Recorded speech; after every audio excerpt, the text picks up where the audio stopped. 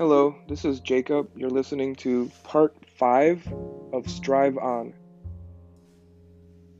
Thanks for tuning in.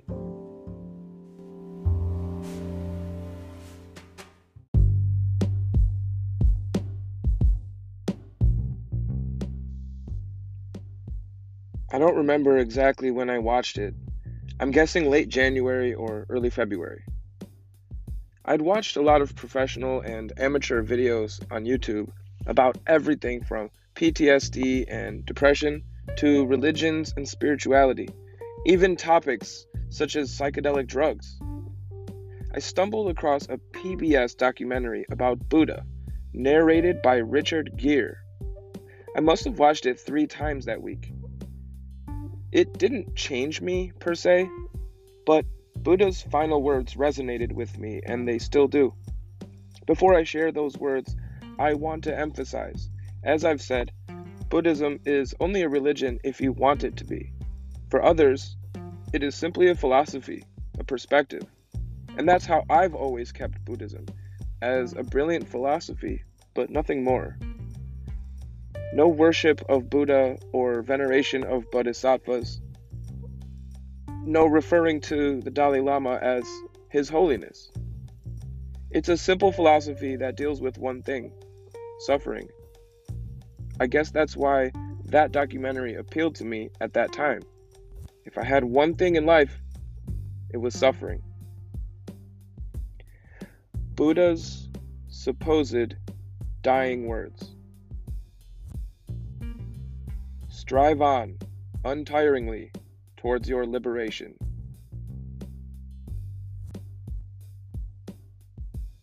I'll divulge my analysis of that quote later. It's 10:37 a.m. and I ought to sleep even though I'm not tired. A final thought before I put a pause on this. I fully realize it's beyond an anomaly that I've been freed, and I intend to do everything I can to encourage those still suffering. Only those of us who have experienced this place can truly understand each other. Anything else is just well-intentioned speculation. To my brothers and sisters still trapped in the dark fog, don't listen to the no cure, only symptom management rhetoric. Don't get complacent and absolutely do not give up. Find a way to reach out to me personally if you need someone to talk to who understands. Please resist any urges to hurt yourself. I am living proof that your situation is not hopeless, so please don't give up. Note, I'm not saying my path to tranquility will work for everyone. In fact, that is my whole point. Not everything works for everyone. PTSD, depression, and anxiety are not the same for everyone. They vary in severity, and everyone experiences these awful things differently. Yet some professionals who have never experienced this themselves treat us all the same. They make you start with therapy, then strongly push you to take medication in conjunction with that therapy. When you inevitably complain about the severe side effects of your new medication, they will force you to endure a trial and error process until you find one that you both agree is a good fit.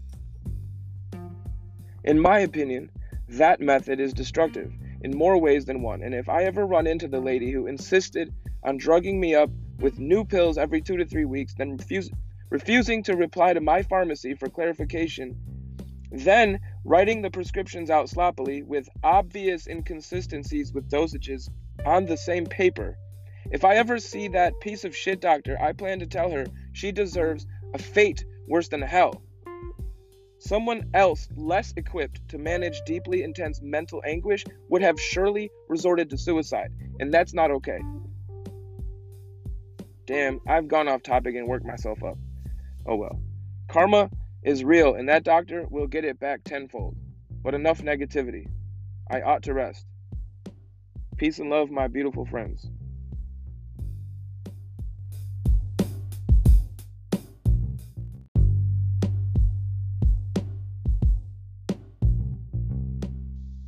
October 11, 2015, 9:35 p.m. So happy I don't work tonight.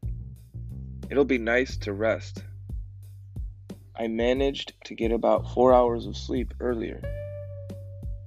Right now, I am watching reruns of The Fresh Prince of Bel-Air. The show never gets old. October 12th, 2015. 1:01 a.m. Earlier, I wanted to give my analysis of the last dying words of Buddha. In my opinion, he was stressing the importance of never giving up on the quest to be free from our own personal suffering. Strive on untiringly means never give up. Towards your liberation, to me, means towards your liberation from suffering. January pretty much sucked. I got laid off from my seasonal job at a brick and mortar media store, back to having no real income. February was when I got my concussion and was forced not to work, though I just started a 6-week training class at my new job. Again, no income and not allowed to do much of anything per the doctor's orders. In late March, I was able to go back to work. Anxiety was extremely high. In early April, I had a second job that paid way less than my full-time job. I worked at that minor league baseball stadium. I loved the work. No anxiety, no stress. After a few weeks, the managers thought I was some kind of child or punching bag. This job was usually filled by high school students, 15, 16, 17-year-olds. That's fine, no big deal. Then there was me, 25 at the time. Grown man, beard, even some muscles.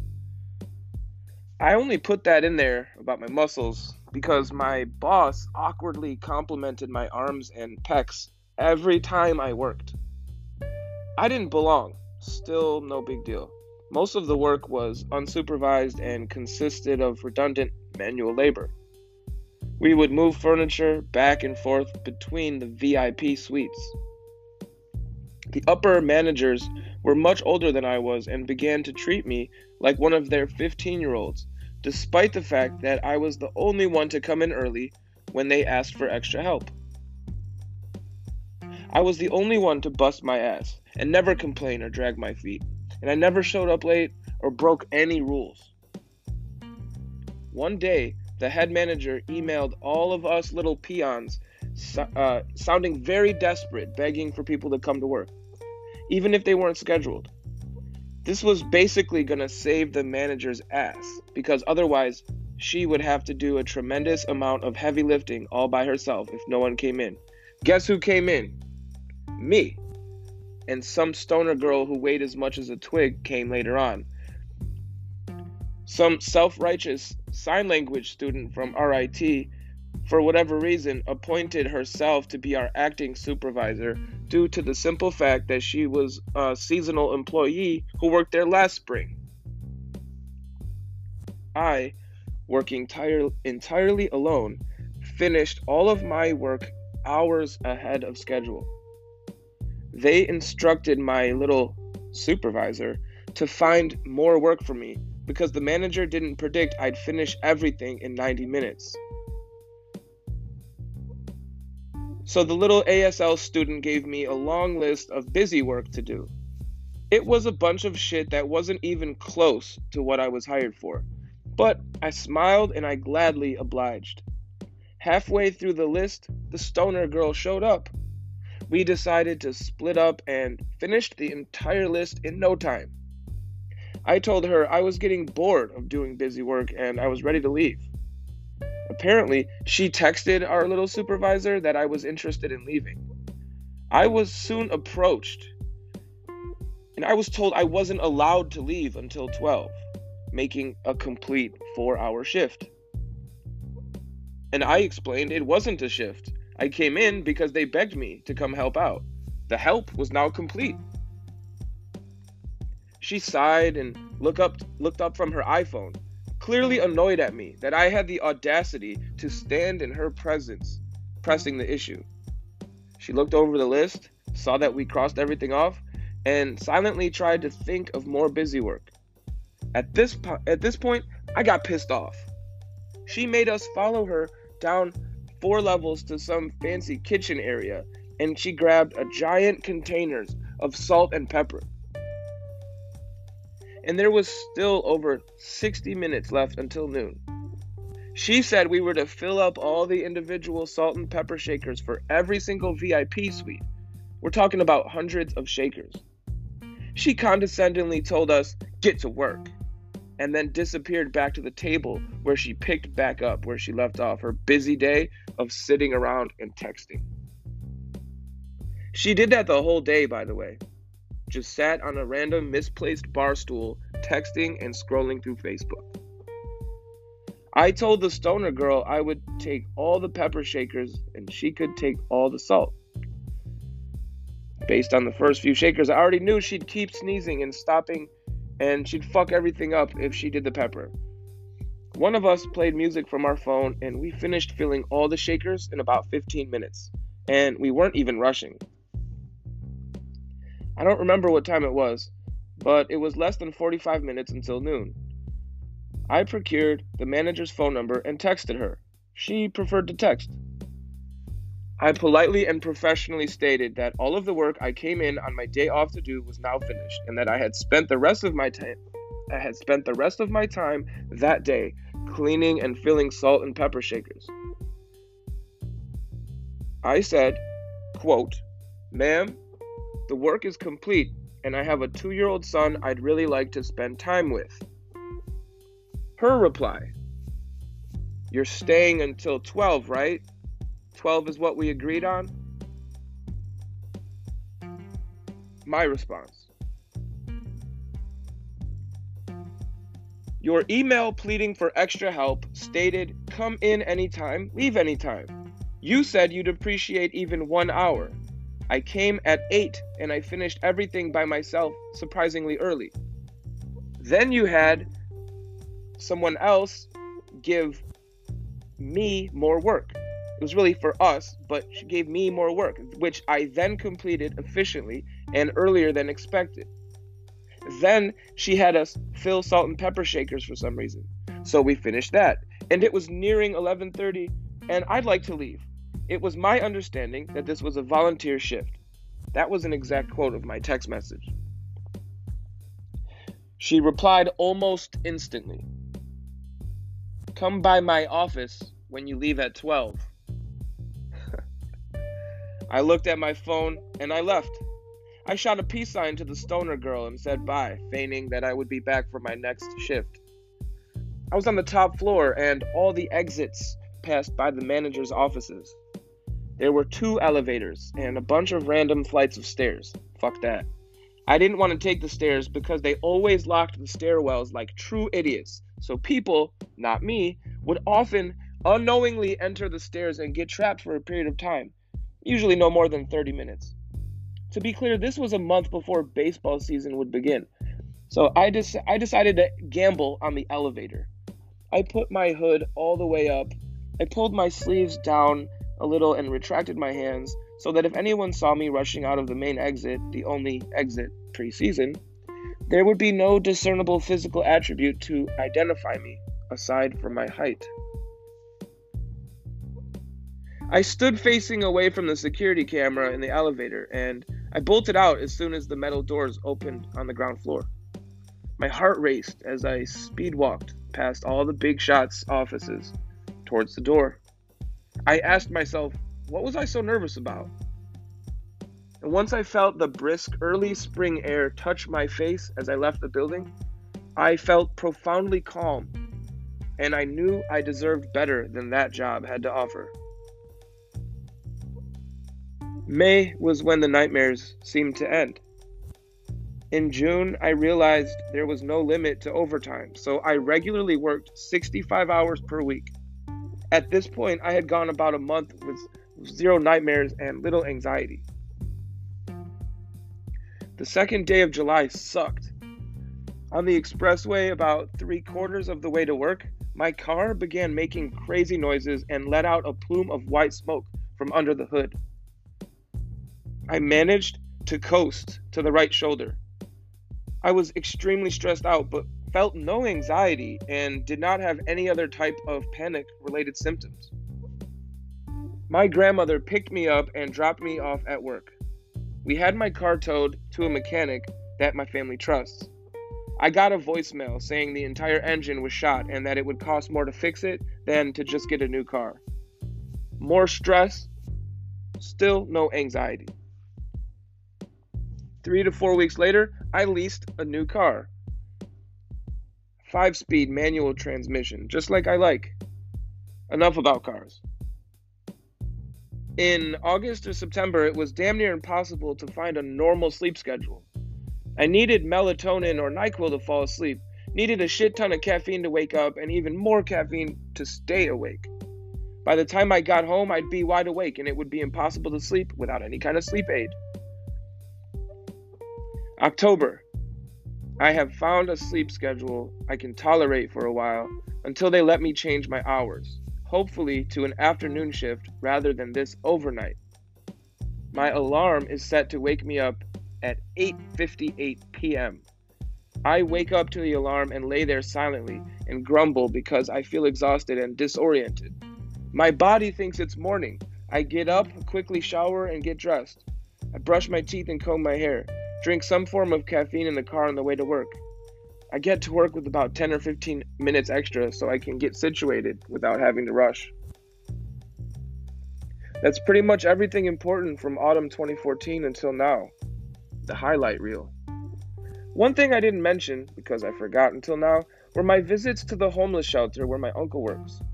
I haven't been back there in 5 or 6 months. Too tired during the afternoon, unfortunately. But I'll go back ASAP. But yeah, the homeless really appreciated that I would come with my barber kit and give them free haircuts.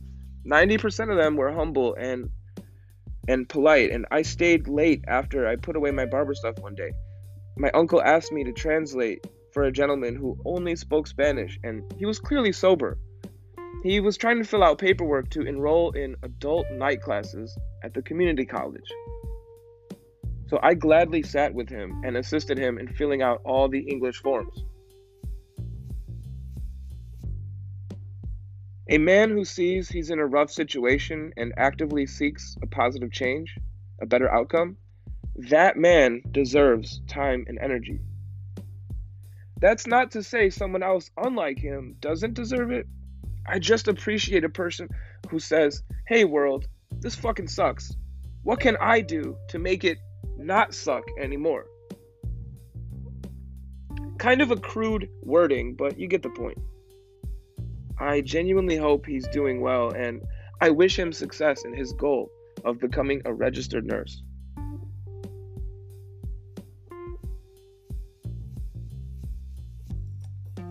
October 13th, 2015, 12:49 p.m. What else contributed to my healing? When I was still working for that retail media store, I downloaded an app called Audible. The first book I listened to changed my mindset, but not all at once. It was called The Art of Happiness by the Dalai Lama. I must have listened to it 30 times by spring. What a great book! I'm not trying to write a book review over here.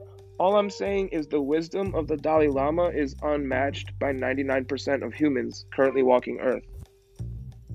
The Tibetan perspective on life and death, as well as suffering, and the overall nature of our existence is different than the traditional Western viewpoint. I think it was that book that inspired me to start meditating. I'd done it before, but not quite in a long time.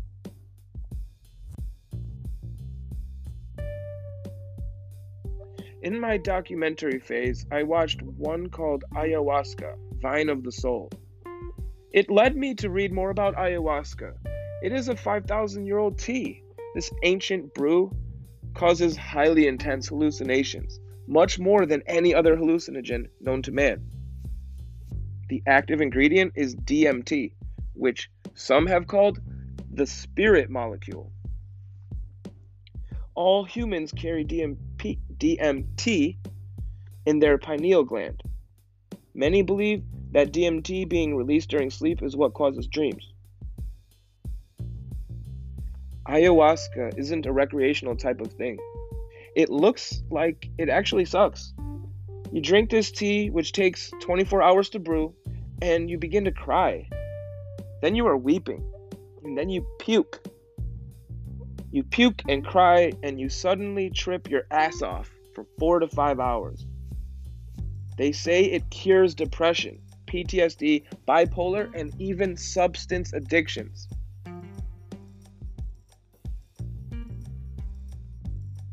October 14th, 2015. 3:38 a.m. It's kind of weird.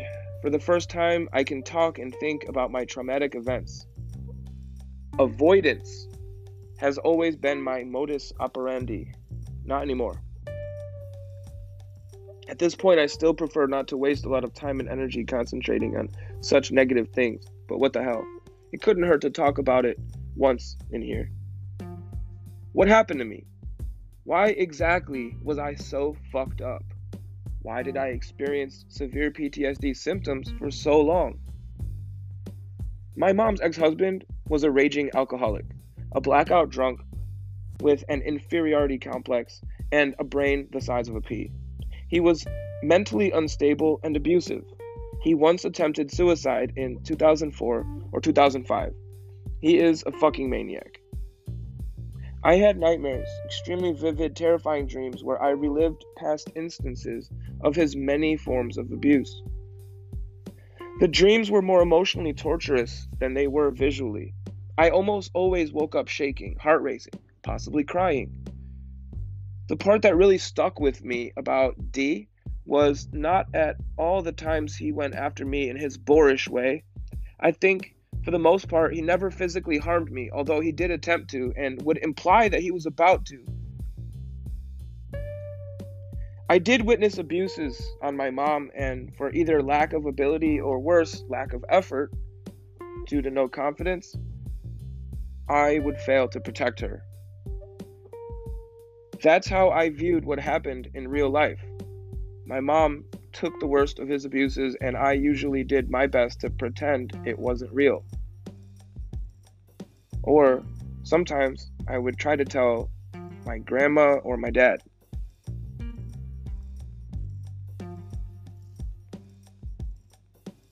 October 29th, 2015. 2:19 a.m. I just want to write my thankfulness for the kindness of one of my colleagues and for the infinite mercy and generosity of God. I was hungry all day. I didn't eat a meal all day. By the time 2 a.m. hit, I was praying for food.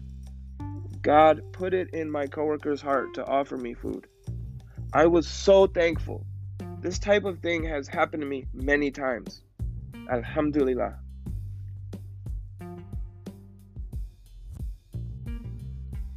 October 23rd, 2015. Why am I so miserable today? I'm trying my hardest not to be, but this entire week has been extremely rough. Each day more emotionally taxing than the last. I hardly sleep anymore. My lack of sleep makes me irritable, anxious, and overall stressed out. It makes me unpleasant. I can feel my own energy sinking even lower into negativity. I feel like I'm on a tightrope high in the sky. Instead of balancing to avoid death, I'm doing my absolute best to balance to prevent anxiety. I do feel on edge, even anxious and riddled with self-doubt. However, I still have faith in God and in my inner strength. I trust that this feeling will go away. God, please free me from this feeling. It's hard to breathe. My chest is very tight, and I suddenly feel my only response is the fight or flight thing. And right now, all I want to do is flight.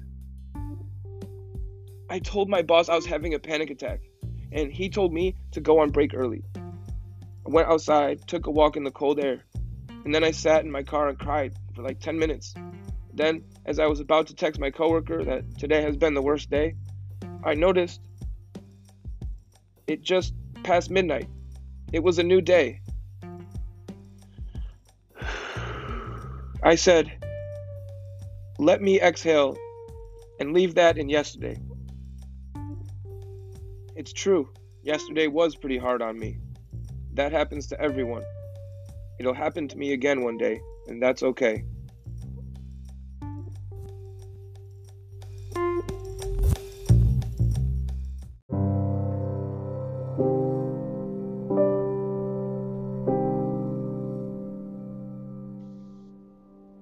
November 4th, 2015, 5:13 a.m. I adore the vibrant colors of fall. I never noticed until this year arrived. Yellow and gold and orange. My favorites are the maroon leaves because they remind me of the traditional robes worn by Buddhist monks. I even love the sound of the leaves going underneath the weight of my shoes as I walk through them. I think fall used to remind me of death, and it reminded me of going back to school, another year of not fitting in, bullying, and low self-esteem. I'm so thankful to be 26 and have just discovered this delightful season. Nature is inspiring. I wonder what other new things I'll fall in love with now that I have the giant black cloud of depression no longer looming above me. The other day, one of my friends told me that when we first met, I had nothing but sorrow and pain in my eyes. Now I'm told, my eyes display happiness and confidence. November 7th, 2015, 6:45 a.m. A day or two ago, my mom's fiance was brought to the emergency room because he could not breathe. They immediately admitted him to the hospital. They told him and my mom that he has lung cancer.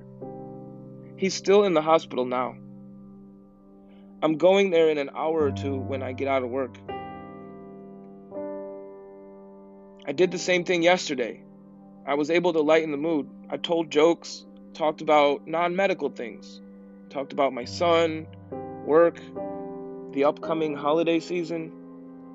I told him I've been watching Trailer Park Boys without him and shared funny moments and quotes from our favorite characters. Buddy is a really great guy who has always treated my mom like gold. He is an excellent grandfather to my little boy. And he's just a laid-back, cool dude to hang out with. I'll be praying for him. God willing, he can get well soon and live a long life so my mom and everybody won't be sad.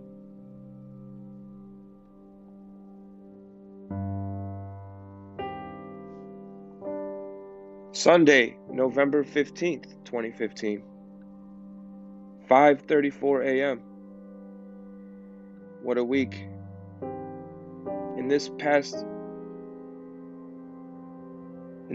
week, so much stress should have sent me into a panic, but I handled everything with a surprising amount of calm. First, my paternal aunt died from lung cancer. That same day, they told new information to us. The doctors provided Buddy and my mom with the diagnosis of lung cancer. It's late stage 3 or early stage 4. They also said that while it is inoperable, radiation and or chemotherapy may be an option. I got turned down for a promotion at my job. It just bothered me because they didn't even interview me. I prepared so thoroughly, I put so much energy into getting ready, and then they basically blew me off. It sucks because it was anticlimactic. I didn't fail. I didn't even have a fighting chance. The night before last, ISIS attacked Paris, France, and killed about 130 people. A similar event occurred in Kenya, and I'm told another in Lebanon. Facebook is prompting everyone to change their profile to a watermark of the French flag. I honestly think it's cool to see bipartisan solidarity and international participation in support of these victims. While the French watermark is a kind gesture, it disappoints me because last year, well over 1,000 civilians were killed and nobody even mentioned it, let alone changed any Facebook pictures to the Palestinian flag. Buddy was diagnosed with lung cancer in the fall of 2015. And by January 2016, I was weeping at his funeral. It happened faster than anyone could process. First, the diagnosis. Then he had pneumonia and was hospitalized over the holidays. Soon, his chemotherapy weakened him so much that he couldn't talk and could hardly walk on his own. The determined, fearless look in his dark eyes had faded, and all I could see was defeat. Cancer killed his spirit before it killed his body. Buddy was a strong man. He worked 6 or 7 days a week, 12-hour days, all the way until his diagnosis. He was so intellectual, so well-read, so damn smart. Before we all met him, many of us, especially me, had preconceived notions that this Southern man would arrive riding on a tractor singing country songs. He would have eventually earned our love and respect even if he was that way, but he wasn't. He was just a cool beach guy.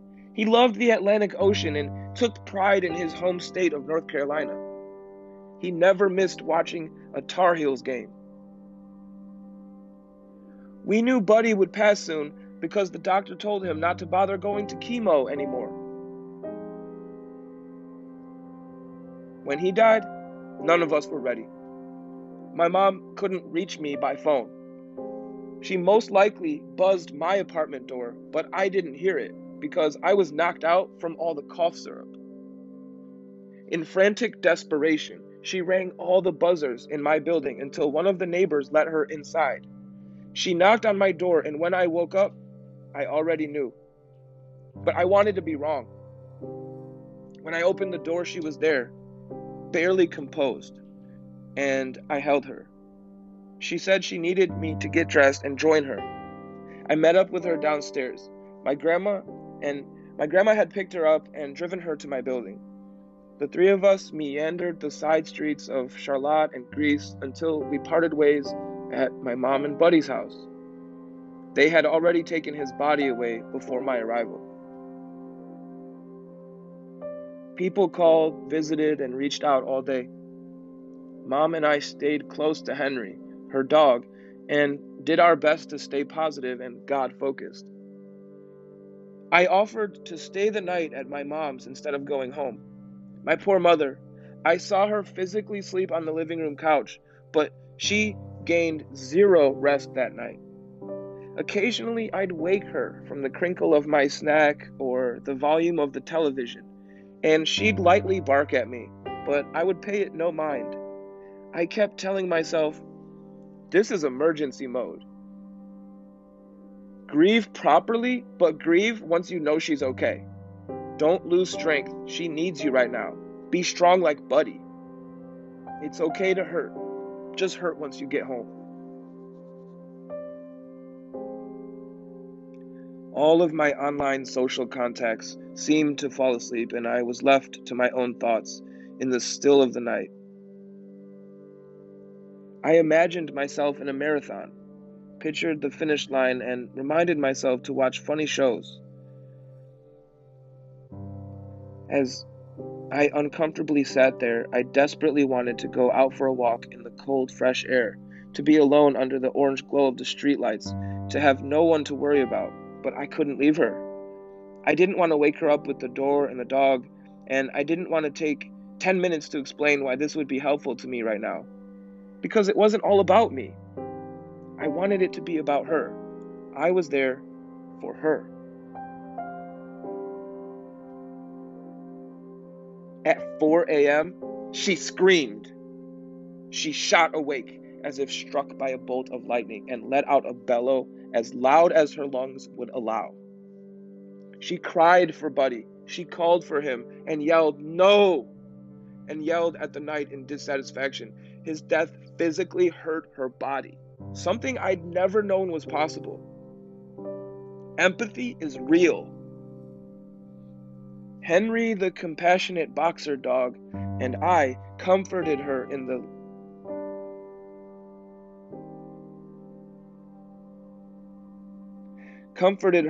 light of the muted TV screen. I don't believe any sleep was sought that night. Around 5-something a.m., she convinced me that she was stable and calm enough to be alone with Henry. So she dropped me at my studio apartment a mile away, where I immediately pursued rest. That death fucked me up. I didn't know how to make it stop hurting. I worked as much overtime as I possibly could as a tribute to his work ethic. One pride point was when I put in over 100 hours during one 7-day work week. My inner drive at work grew as a tribute to him. The 100-hour check meant a lot to me because it was the first time I ever saw a comma in my after taxes net pay. A few weeks later, we reorganized and we got a celebration of Buddy's life. A lot of people came out to show respect. When it came to be my turn to speak and say a mini speech for him, I couldn't. I mostly kept it together until my cousin's husband, who was more like an uncle to me, offered great words. And then all the tears came out in front of everyone. And I sat next to the speaker's wife, and she consoled me. I sobbed into my hands, face down on the table. I tried to catch my breath and wipe my face so I could send Buddy off with some words and blessings. I felt brave enough to handle the public speaking, but my body could not stop trembling. There were no words good enough to cover all that I had to say. I deeply desired to speak, but the moment was over, and the party moved on to the next thing.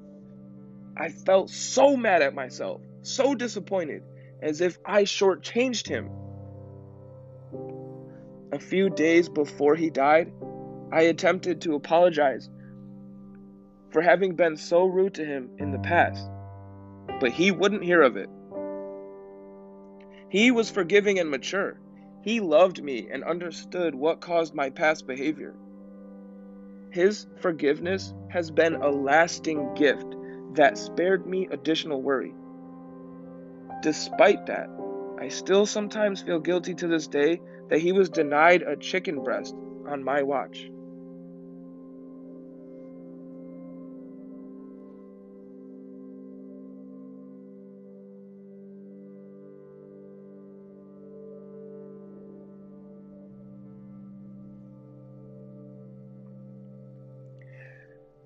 Later in the winter of 2016, with backup from my crush, some peers, and my new mindset, I parlayed a part-time shadow with the help desk into a full-time position on that team.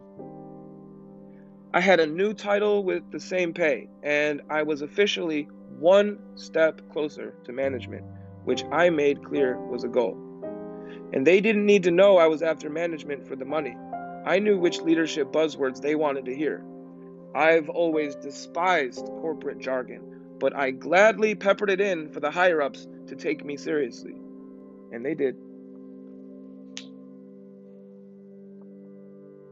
With my mind clouded by grief, I failed to sustain the relationship with my crush. It was my own fault, purely due to my own unwillingness to commit, for which there was no rhyme or reason. We were never officially together, but the loss of her affection was devastating. I spent many sad lunch breaks listening to heartbreak songs in my car, feeling sorry for myself. Sitting there wondering why I was too self-absorbed to take a chance and be vulnerable. Why did I let her get away? now she hates my guts. In late May, I woke up to a group text with my cousins. Did you hear about Jay? I expected to find news about a broken leg or something. Never in a million years would I have guessed that he took his own life. Another devastating and tragic loss to my family in a short amount of time. My final memory of Jay was his selfless eulogy to Buddy. And I think of both of them every day. When I was a kid, Jay was still in college, and sometimes we'd talk for hours about history. We used to talk about Mao Zedong and the Cultural Revolution. I still think of Jay whenever I see Mao's famous portrait. I tasked myself with learning from his suicide.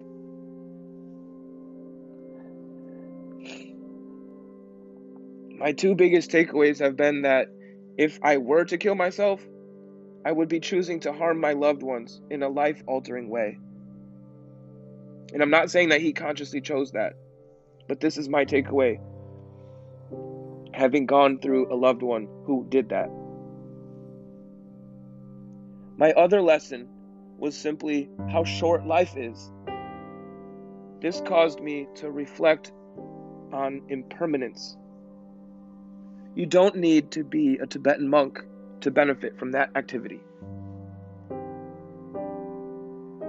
I didn't see my mom very much after Buddy's funeral, and I really didn't see her often after Jay's. She was aloof, grieving in her own way. I felt I understood her heart. If she was safe, I planned to mind my business. I still felt her love because we'd text each other weekly updates with lots of X's and O's. I focused my energy on my career and my son. My broken heart and unstill mind caused me to ruin things with a beautiful Asian girl from my job who I developed feelings for. In June or July of 2016, I moved to my mom and Buddy's house because my studio apartment was too hot and it felt impossible to sleep or even breathe. I left most of my belongings in the studio but kept my clothes at my mom's vacant place. She was too grief-stricken to be there, so my mom kept renting out her house, basically for me, until the lease ended in the fall. I kept my studio apartment up the road for the very same reason. In the fall, a distant cousin of mine left Florida to move back to Rochester. She got a lease for a 2-bedroom apartment and offered for me to stay in exchange for half the rent. I moved a few weeks after she showed up in Rochester with nothing but $20 and a small suitcase of clothes. This 21-year-old, who I'd met briefly one time at my paternal grandmother's funeral, had completely fooled me and others into thinking that she was mature enough to move across the country. It turned out she didn't even have a job lined up as she claimed. What she had was a verbal commitment from her recently hired Starbucks supervisor in Florida to help transfer her to a Starbucks in Rochester. No follow-up ever occurred. No transfer was ever processed. It took about a month before she had her part-time Starbucks job back. By that time, I'd taken her to open interviews at my job, where I was a team leader. She got hired based on my referral. As far as rent, I consistently paid every single penny either early or on time, well before anything could be considered late. By the end of October, my money for November rent was in her hands. What happened next totally confused me, but more importantly, it could have ruined my life. She took my rent money and hopped on a train to Boston. Why Boston? To visit her friend who she constantly would badmouth about, and she would make fun of her for being addicted to heroin. And she abandoned her beloved dog in the apartment. The neighbors called the rental office multiple times to complain about the dog's incessant, anguished crying. We, meaning she, because I was not on any paperwork, ended up getting evicted, and I'm just glad that I had the foresight to avoid being attached to that lease agreement. I was never anything but an invited guest of hers. She told my father and others in my family blatant lies. One of the most laughable was that me being there and my long-term presence as an unofficial tenant was the sole root cause for the eviction. She foolishly left the eviction paperwork out in the open. So I took a picture of every single page, and all it said was failure to pay. That's the one and only thing. Failure to pay rent. I took photos and spammed my dad with them. He said he believed me all along. This person wronged me once by taking my money on a vacation to Boston, and then twice by falsely blaming me for her eviction. In the days that followed, I tried unsuccessfully to find a new home. My uncle and his wife saved me by inviting me into their Christian household. Were it not for them, I would have had to sleep in my car. Yes, there are homeless shelters, but I was not mentally ready to accept that yet.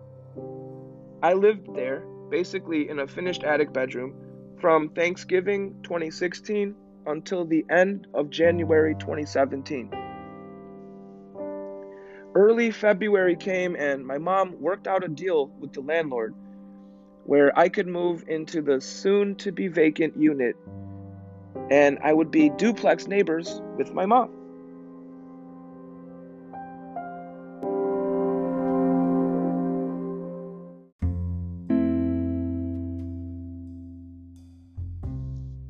September 16th, 2016. Why did you die, Buddy Ray? I know it wasn't your choice. You only left because God called you home. He took you sooner rather than later. This is the mercy of God. Cousin, I don't get why you killed yourself, man.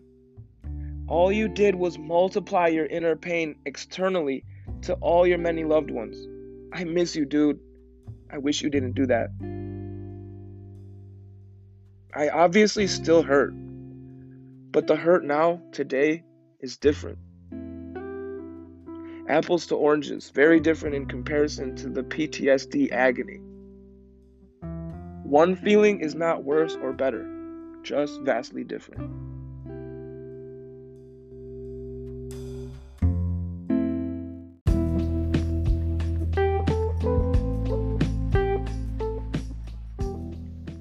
Fall 2016 Soliloquy. It's been about a month since my promotion to team lead. I fought hard for that, and it felt good to win one. Buddy Ray would be so proud if he could see me. I'm officially dating this girl, Vicky, from my job. I thought I lost my chance with her, but we finally talked everything out, and I'm scared, but I'm trying this relationship thing. I told her I love her, and I mean it 100%. I've opened up to my girlfriend about my problematic anxiety. She shared with me that she's been dealing with the same affliction. We discussed mental health at length before one of us commented that medical marijuana seems to be gaining popularity as an alternative treatment. Pretty girl made a phone call. We met up at my new apartment where I live with my cousin from Florida. A few short blocks away, we met up in a friend's driveway. She had lawn chairs out and a cigar rolled for us to try. Someone sparked and we passed it for 3 or 4 rotations before everyone tapped out. I was extremely fearful of this moment, be it due to drug war propaganda or simply a fear of the unknown. I knew my girl felt nervous and reluctant to try as well, but we kept an open mind and took a leap of faith. The three of us smoked that blunt in that urban driveway under the light-polluted, starless sky. It was absolutely nothing like Hollywood made it seem. I said, "Is this what I was afraid of the whole time?" I was expecting to turn into a giggling doofus, or to be riddled with an incurable case of the munchies, but it wasn't any of that. In fact, it didn't feel intoxicating at all. It felt like my mind was fully coherent, just calm. The absence of my constant state of dread was noticeable and felt so strange, but there was no time for a deep analysis. I wanted to be. That moment changed the course of my life. It was so important because, for the very first time, I didn't have to believe on blind faith that an end to suffering was possible. I felt it. I did not for one moment believe cannabis to be a cure for anything. But I knew immediately that the herb had power, which I originated from God. This herb had the power to lift the cloud of doom from over my head just long enough for my five senses to experience something new. And for once, I was able to take in fresh air without burdensome existential dread interrupting and cutting my breath short. On our short trip back to my apartment, we shared thoughts as if explorers trading stories from lost jungles. We agreed that if nothing else, cannabis has some healing properties, and we were glad we took a chance at exploring them.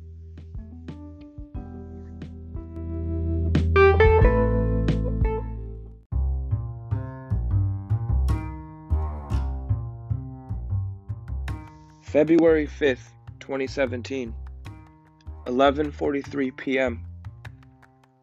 I have been sick over the weekend, and I'm starting to get worried. At first, I had a basic cold. It evolved into an upper respiratory virus, similar in nature to strep throat, but not treatable with antibiotics. On Wednesday, I saw the doctor for a sore throat, and they prescribed me cough syrup with codeine in it. Well, now it's Sunday. I missed 4 days of work last week because of this. My cold seems to be gone, but I can't fucking breathe. At night, it's the worst. I gasp, I choke, I feel like my lungs are weak and simply can't supply enough oxygen. February 17th, 2017. Today, I emailed a therapist that accepts my insurance. She works out of an office in my neighborhood in downtown Rochester. I now live in the historic South Wedge district in the upstairs apartment of a duplex, and my mom lives in the lower unit. Today was mega fucking anxiety. Last night at 2 a.m., I woke up from a terrifying dream where my mother and I were both in the backseat of a car returning home from a road trip, and she confessed to me that she had cancer. She was terminal, stage 4, going to die soon. The doctor said chemotherapy could potentially elongate her life, and she told me she could not afford the treatment and knew that neither could I. The internal emotions that I felt were overwhelmingly sad. A foreign type of sadness I'd not been accustomed to. I awoke from this awful dream still feeling the exact feelings and wanting to go to the apartment below to check on my mom. My son was with me and woke up less than a minute after me and said, "Daddy?" And he climbed on top of my chest. He immediately fell back asleep. I was glad he could embrace me when I needed it most. It's our father-son connection. I love him unconditionally until the end of time and beyond. I wish Buddy Ray didn't die. Anxiety. Right now, I feel as though I'm entering a crisis that I'm not fully aware of yet. I don't know how much more I can talk about this right now.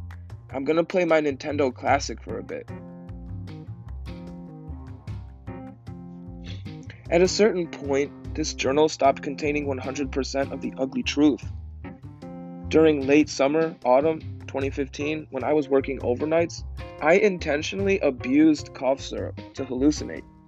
I told myself the hallucinogenic effects was just an added bonus of me taking cough syrup to help me sleep. The first time I ever purposely did that was sometime in late 2014. I felt like time went by incredibly slow. I laid on my back on the couch looking upward in the dimly lit dining room of my apartment. And as I looked at the ceiling fan, I saw it begin to change speed and change direction. It went far away and then closer to me. I had to close my eyes. I then saw geometric shapes and neon colors so bright that it felt blinding. I put my hood over my face while keeping my eyes open, sometimes with sunglasses on. It didn't feel like I was gazing into cloth, but rather outer space or a new universe before my very eyes. Nothing blocked my view for miles in all directions. Everything I saw was incredibly bright and it made me squint. I felt euphoric as time stood still. I was weightless. Gravity had lost its hold on me. The euphoria was amazing. I knew it wasn't that anything in my life had suddenly gotten better. No, rather, the dextromethorphan caused my brain to create or release serotonin. My knowledge of the true origin of this did not affect my contentment. Life felt fantastic, and everything about it was so enjoyable. This occurred during a point in my life where I would regularly wake up in full tears from crying in my sleep. This was a very deep, prolonged, and severe depression.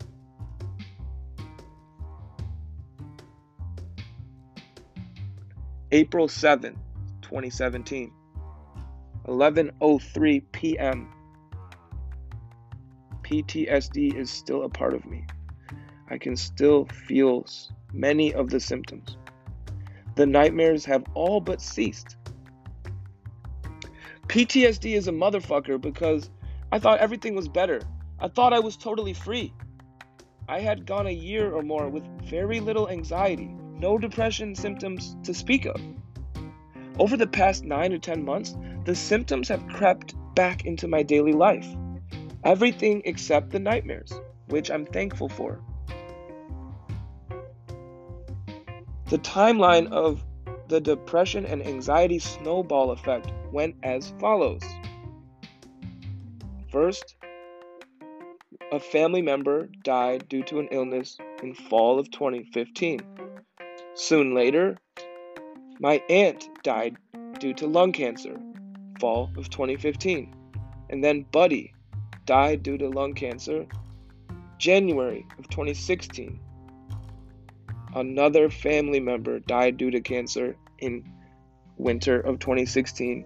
And finally, my cousin committed suicide in late May 2016. I moved about 4 times due to changing circumstances from July 2016 to February 2017. Moving itself isn't that bad, but prolonged periods of time without that feeling of this is my fortress of solitude can take a lot out of a person, and it certainly did. Lately, I've been pretty fucking anxious. I missed work last Sunday. I called in because my anxiety was so bad. That happened another time in 2017 too, but that was closer to the start of the new year. And when I feel depressed, which is most days, I don't feel blue, nor do I feel kinda sad. I feel empty and dead. I feel alone in the depths of my own despair. I feel self-loathing. I feel a glaring lack of self-confidence. Occasionally, I might echo a phrase such as, I don't love myself, or I fucking hate myself. Of course, I do not remotely consider self-harm or suicide. The one time I did think that way, I called the suicide prevention hotline as I sobbed in agony at 4 a.m. That was in 2014 and was a side effect of coming down from antidepressants. Back to what I was saying, I still feel this PTSD. A few weeks ago, I was in a small store in downtown Rochester. Everything was quiet inside the establishment. Suddenly, I heard this sharp, shrieking noise, and I kept hearing it. I couldn't tell if it was far away or if it was coming from a radio with low volume, but it wasn't anybody's phone. The shrieking and screaming continued and got louder, finally culminating in 4 highly intoxicated young men banging and pounding on the door to the business, and then walking away as if nothing had happened. I was alarmed. The loud banging scared the shit out of me. I believed myself to be in impending danger, even 5 minutes after it was over. That is called hypervigilance. I wanted this to be an inspirational project, a memoir of my non-traditional success story in freeing myself. In some ways, I do feel free. No medicine and no nightmares? That's huge. This crippling depression, this debilitating anxiety. I cannot seem to shake this shit no matter what I do, but I refuse to give up, and I vehemently refuse to treat this symptom with any more bullshit pills. My traumatic experience with my mom's ex-husband ended once and for all on January 1st, 2008. After that point, I should have healed properly and moved on. But I didn't do that, so here we are. My hair is so long, my beard is unkempt, my mustache is even grown out, which I never let happen. I just stopped giving a shit. I used to love visiting the barbershop, and I liked the minor confidence boost that haircuts provided. I don't have any desire for face-to-face interactions. It gives me a great deal of uncertainty and creeping anxiety if I anticipate having to speak with strangers. It's not worth it.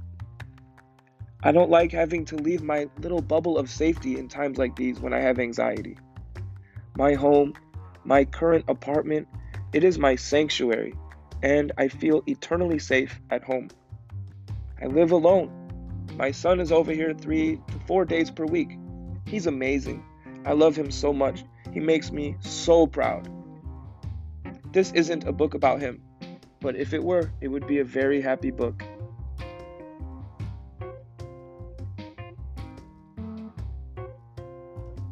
April 9th, 2017. When I was a child, I didn't know about anxiety or understand it. I didn't hear the word until I was mature. I remember having panic episodes as a young child, as young as 7 or 8. I always told my dear mom that I felt scared, but of course this was not the best description of my feeling. But fear was all I knew to say. Looking back, I was panicking due to an irrational feeling of imminent physical danger. And this still happens often. My mom always took great care of me and made me feel safe and normal. I woke up this morning feeling great, wide awake about 15 minutes before my alarm. I didn't need a drop of caffeine to feel awake. I was in a splendid mood. The warm weather today was a lovely surprise, a welcome change in sharp contrast to the 2 inches of snow we got 3 days ago. The point I'm trying to make is this morning was perfect, and I felt happy. My positive aura didn't last long. It peaked around 11 a.m., and by 12:30, it was almost entirely gone. Here we are, 1:25 p.m. I'm on my lunch break, and I'm back to being miserable. What happened, you ask? Nothing happened. Could this be physiological? I had enough energy, optimism, and positivity this morning to change the world if I'd tried. Now I'm secluded, by choice of course, alone in my car, ritualistically listening to Netflix shows on my phone for background noise. Suffering is the key theme. Perhaps I should listen to The Art of Happiness again. April 18th, 2017, 9:52 a.m. The sun is shining so brightly in my soul this morning. I feel incredibly optimistic and overjoyed. I woke up before my alarm clock, slept great, and I haven't had any caffeine today.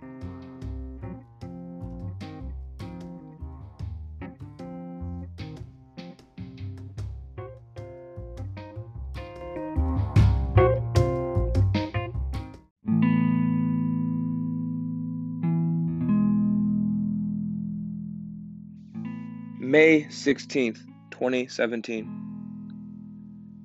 I don't feel like I'm really here right now. I don't feel like I'm in my body. I don't feel sad or happy or scared.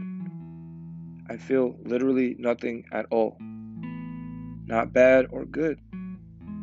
I don't know what this is. And I'm completely sober, by the way. I've felt this way before. It's not often, but maybe once every other month. I am not on Earth. I am not in this shell of a body. Am I Jacob? Is Jacob me? Am I present, and was I ever present? I don't feel of this world. I don't know how to describe it. I'm just not in my body. Usually, a person can identify themselves by looking into a mirror or seeing a shadow behind them on the sidewalk. I see me. There I am. I saw my perfect reflection in the glass across from where I sat in the gym as I tried to make sense of this experience. I looked at what I know to be my body, what Jacob knows to be Jacob's body. I did not see me. I was not there.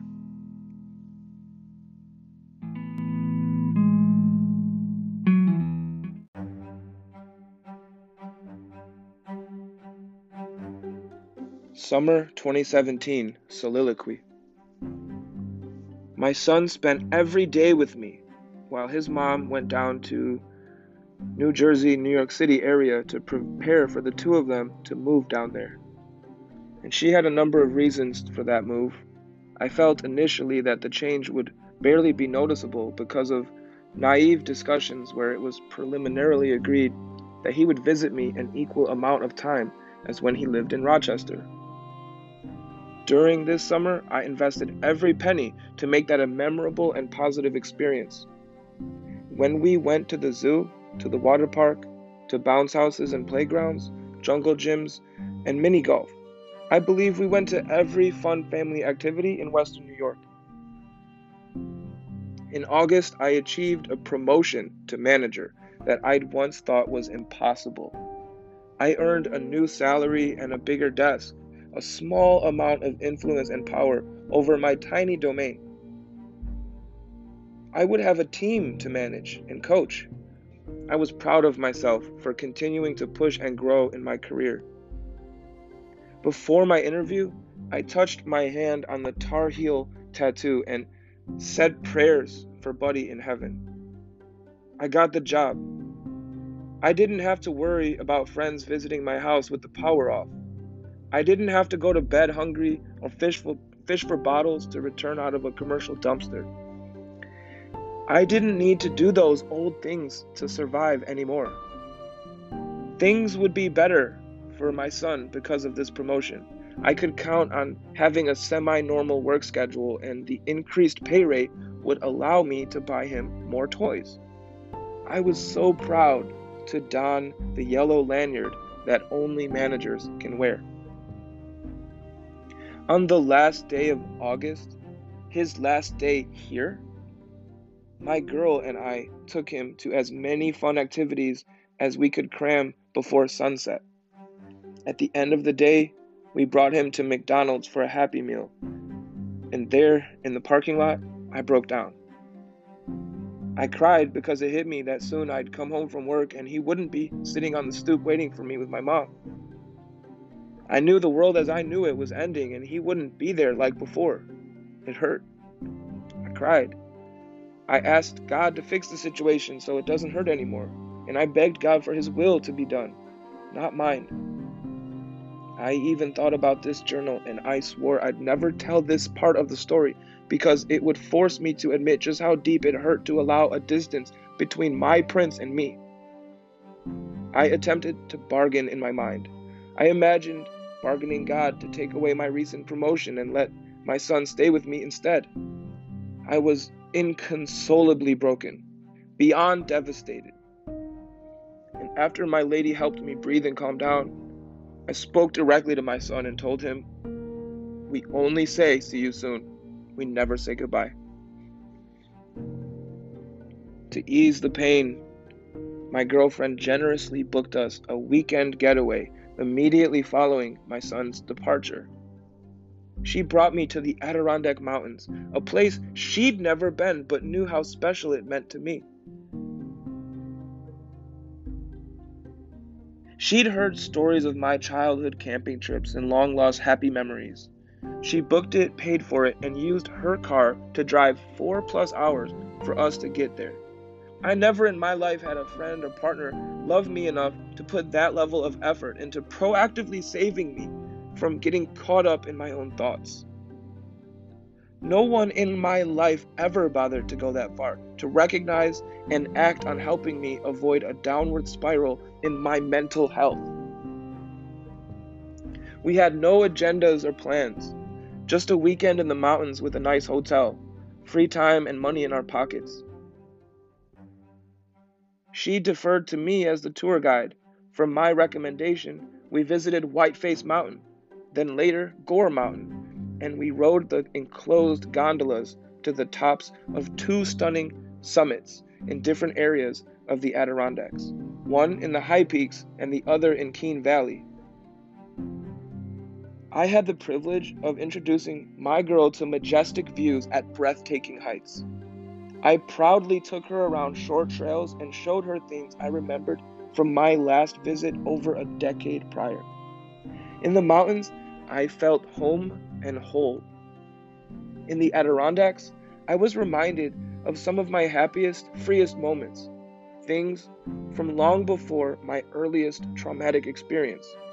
I remembered playing hide and seek with my cousins, and the time I leapt off a small cliff and ended up with a double puncture wound through the skin of my kneecap.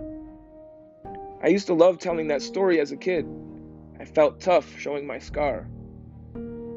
I remember visiting Cranberry Lake with my dad and summiting Bear Mountain more than once with him as a child of a single-digit age. Vicky loved that mountain more than I expected, and we made a pact to return as soon as possible. Late fall 2017 soliloquy. My girlfriend's family is in from out of town, and she's staying with me in the upstairs of my duplex for the time being.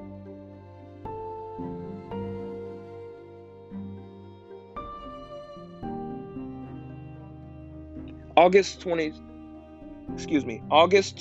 2017, 8:09 p.m. My 4-year-old is my best friend. I am filled with exuberance and joy when I am with him, and I agonize over him when we're apart. His presence or lack thereof in my writing is not an indication of not being previously connected to him. I chose to write about him in here as rarely as possible because I was documenting my journey of mental health and spirituality. I still intend to keep this journal focused on those themes. However, it is worth mentioning this child is my happiness. He is God's gift to me, pure and innocent. I am eternally grateful to have him as my son and to know him and to feel his love for me as his dad. It's the best feeling in the world. I would, if I had to, choose a life of poverty if a life of opulence and luxury meant not having him in it. It wouldn't be worth it whatsoever. His love is all I'll ever need. Thank you, son. August 13th, 2017, 1:27 p.m. I'm at work. Can't seem to contain my anxiety. August 20, 2017, 3:50 p.m. Hard to breathe, chest so tight. August 21st, 2017, 12:45 p.m. The solar eclipse is supposed to happen in about 30 minutes. I'm stuck at work as always. What a joy. 3:45 p.m. Solar eclipse was cool. It was a little cloudy out. I used a welding mask with sunglasses underneath to view it. I must have played the song Free Bird a million times today.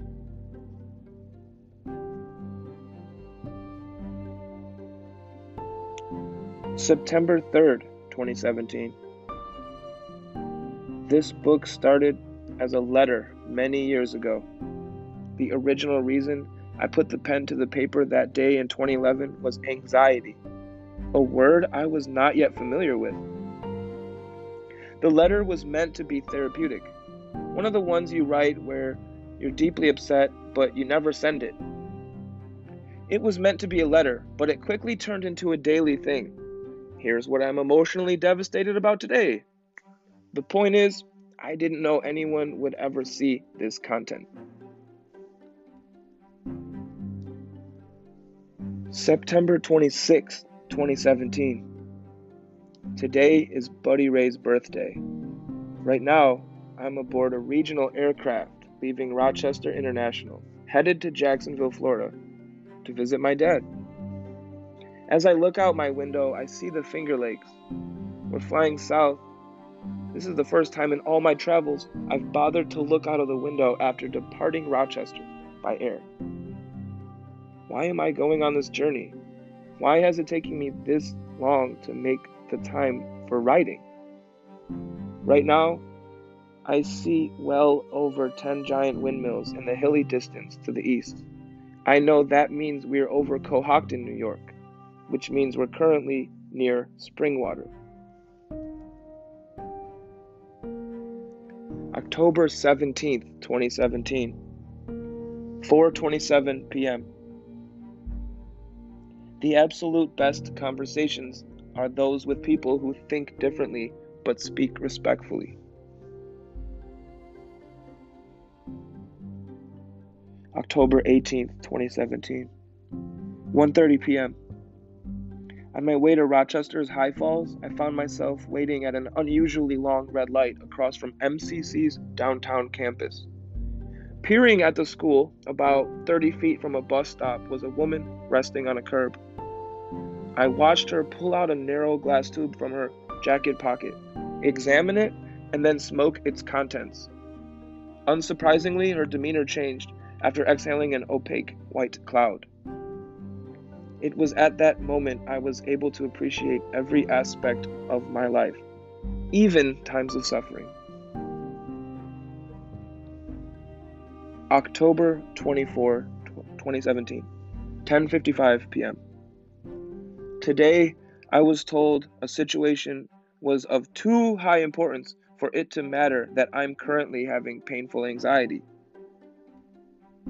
I was told, word for word, that I need to suck it up by a member of my family, and non-verbally told that same thing by an additional member of my close, immediate family. You were completely useless during the trauma, the origin of my anxiety. I begged and screamed and asked for help, and yet it had to go nuclear at the 11th hour, far beyond the threshold of psychological damage, and you have the audacity to tell me that I need to suck it up regarding my anxiety issues that at times impede my ability to do everyday things?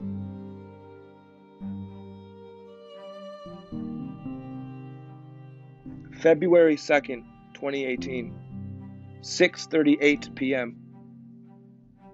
As I fastened the metal piece through the tiny hole and felt it glide through the leather, I realized what I was doing. I didn't understand how I got there. I unbuckled the belt and took it off from around my neck. Today's not the day. I don't want it to ever be that day. I love my son and my lady, more than I hate myself. How did I get here? Depression like you've never known. I honestly don't have an answer. I don't remember if I was wearing the belt or if I had to go find it. In either case, I'm confident I was in a dissociative state. I was not here at all. This happened earlier today, like 2 hours ago, maybe 3.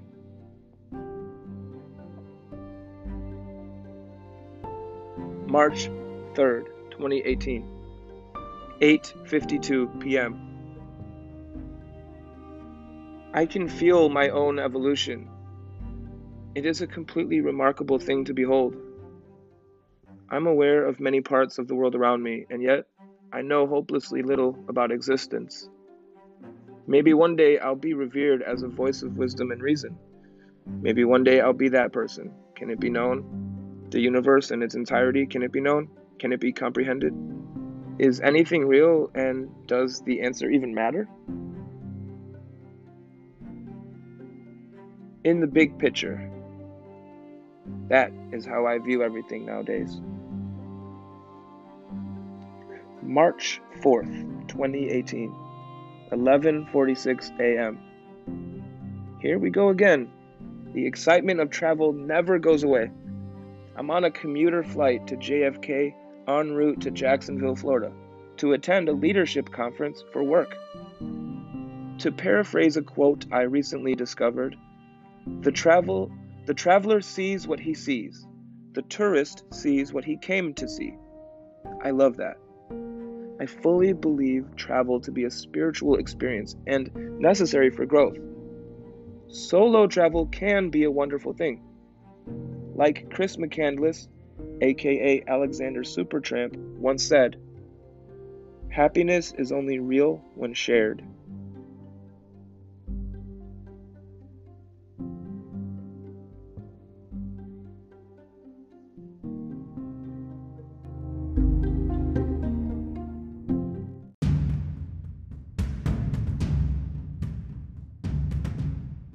June 4th, 2018. Crazy times lately. Tomorrow is my mom's birthday. I have to remember to get her something cool and write a letter to her.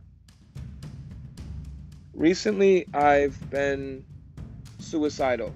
Now, that's a description of a state of mind and not actions taken.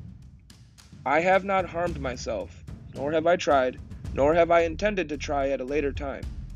My state of mind in those darkest of dark moments is pure hell, like the torturous place described by Dante. Yes, my depression gets that bad. I panic, I sob, I break things and scream and pound my fists on the ground or walls like a silverback gorilla. My body shakes and I sweat profusely. I sometimes vomit after it goes on for 10 minutes or longer. This only occurs twice a month at the very most. I'll pre-apologize for the vulgarity I'm about to do. I'm gonna write down a stream of consciousness. Fuck my job. This piece of shit is the worst aspect of my otherwise tolerable life. What bothers me are the so-called leaders at my level of management and the few above me in my center. Most of them are good people, but as leaders, they are complete failures. They alone kill my soul. Not the job description, not the benefits or the pay.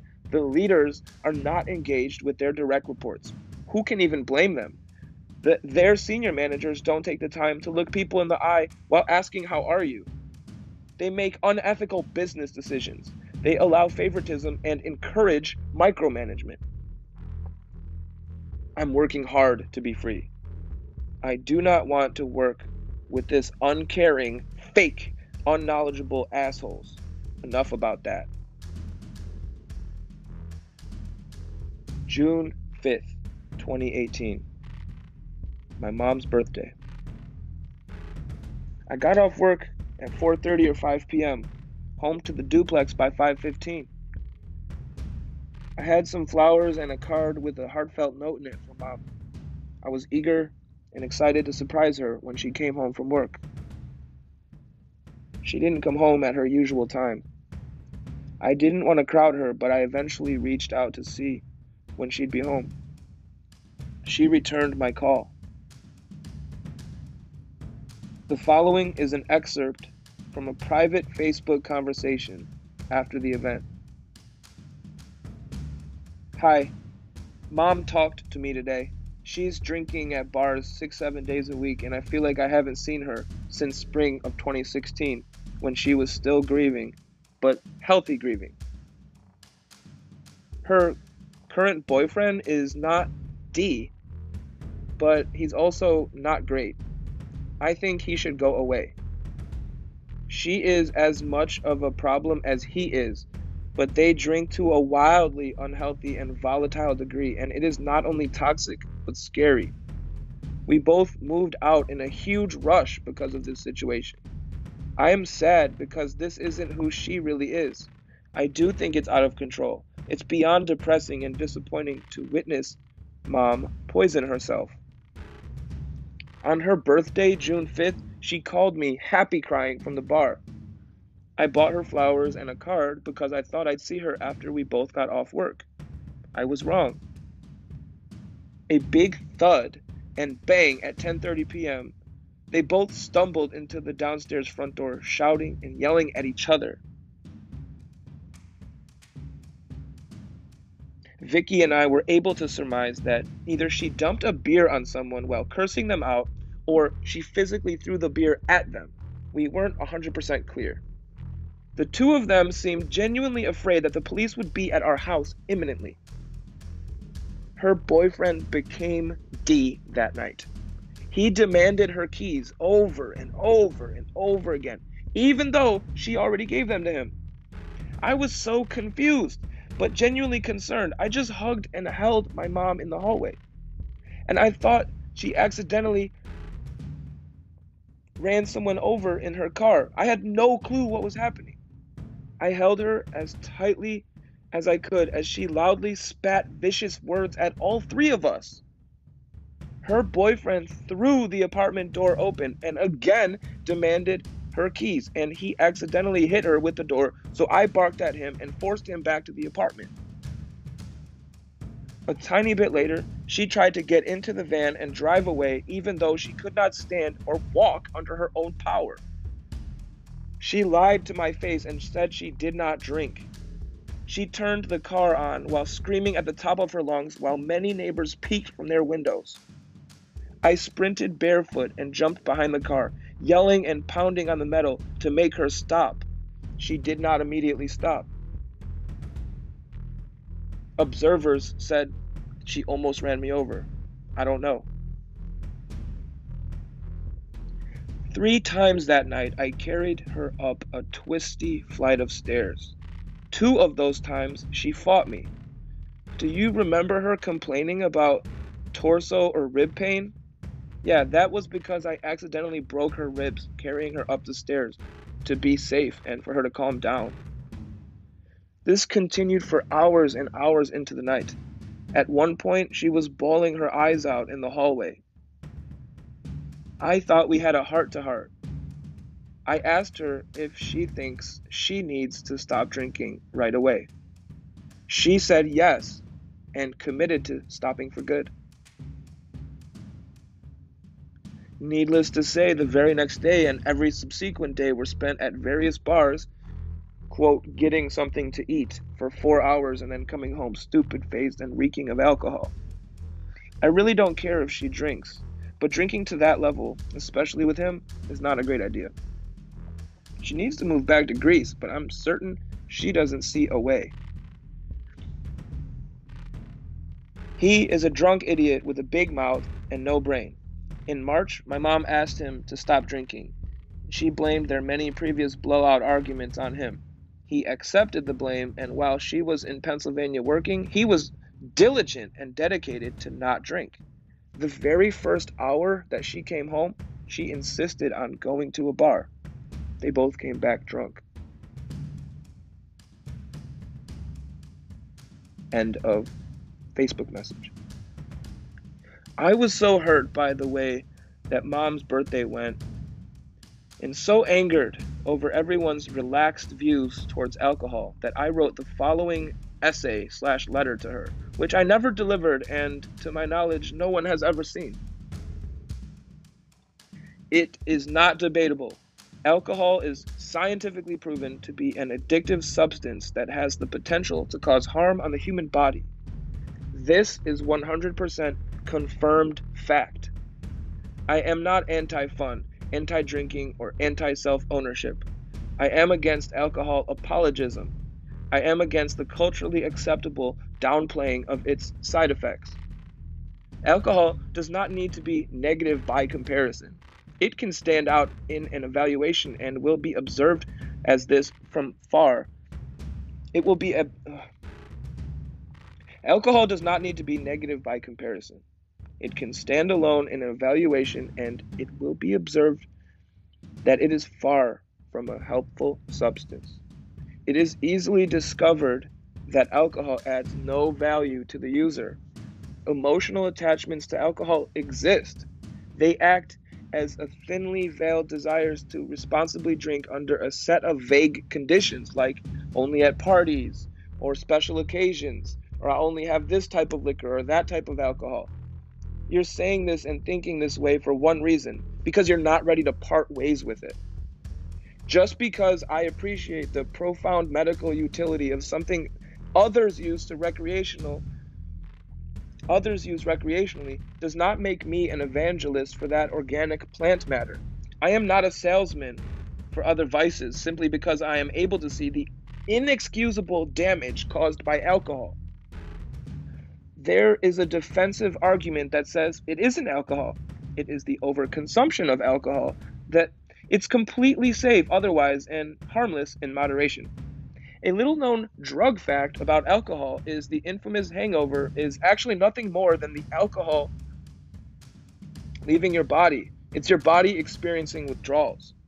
Your body acts that way because it wants more alcohol and it isn't getting any. The only way to actually cure a hangover is to drink. This dispels the false argument that moderation is safe. But let me take it a step further. Fraternities, 21st birthdays, high school prom after parties, countless examples of young people dying from alcohol on their first time drinking. So claiming that alcohol is harmless in moderation is a comforting lie we tell ourselves to explain why it's healthy and sound to continue drinking in any way, shape, or form. Now apply that logic to any other Schedule II controlled substance, like cocaine. I'll only do it at family parties. It won't ruin my life. Who really needs convincing? Is it the listener or the speaker? When people are toxic, we get rid of them entirely. When food gives us diarrhea and food poisoning, it is very easy for us to never eat hot dogs again. When our jobs cause us pain and suffering, we're quick to leave, especially when a better path presents itself. Why then can we not separate alcohol completely from our lives when its pattern of causing harm spans multiple decades? What is so sacred about it? Why does the ritual of social drinking supersede the desire to be liberated from the oppressive shackles of substance abuse? Why must rock bottom be reached before this is understood and acted upon? Is there a line in the sand for alcohol? What is the line in the sand? And if there is one, what does it specifically look like? How will we know it when we see it? What are some reasons that what has happened thus far does not meet the requirements? Some formulas. Life plus problem equals bad life. Life minus problem equals improved life. Life plus purpose minus problem equals happy life.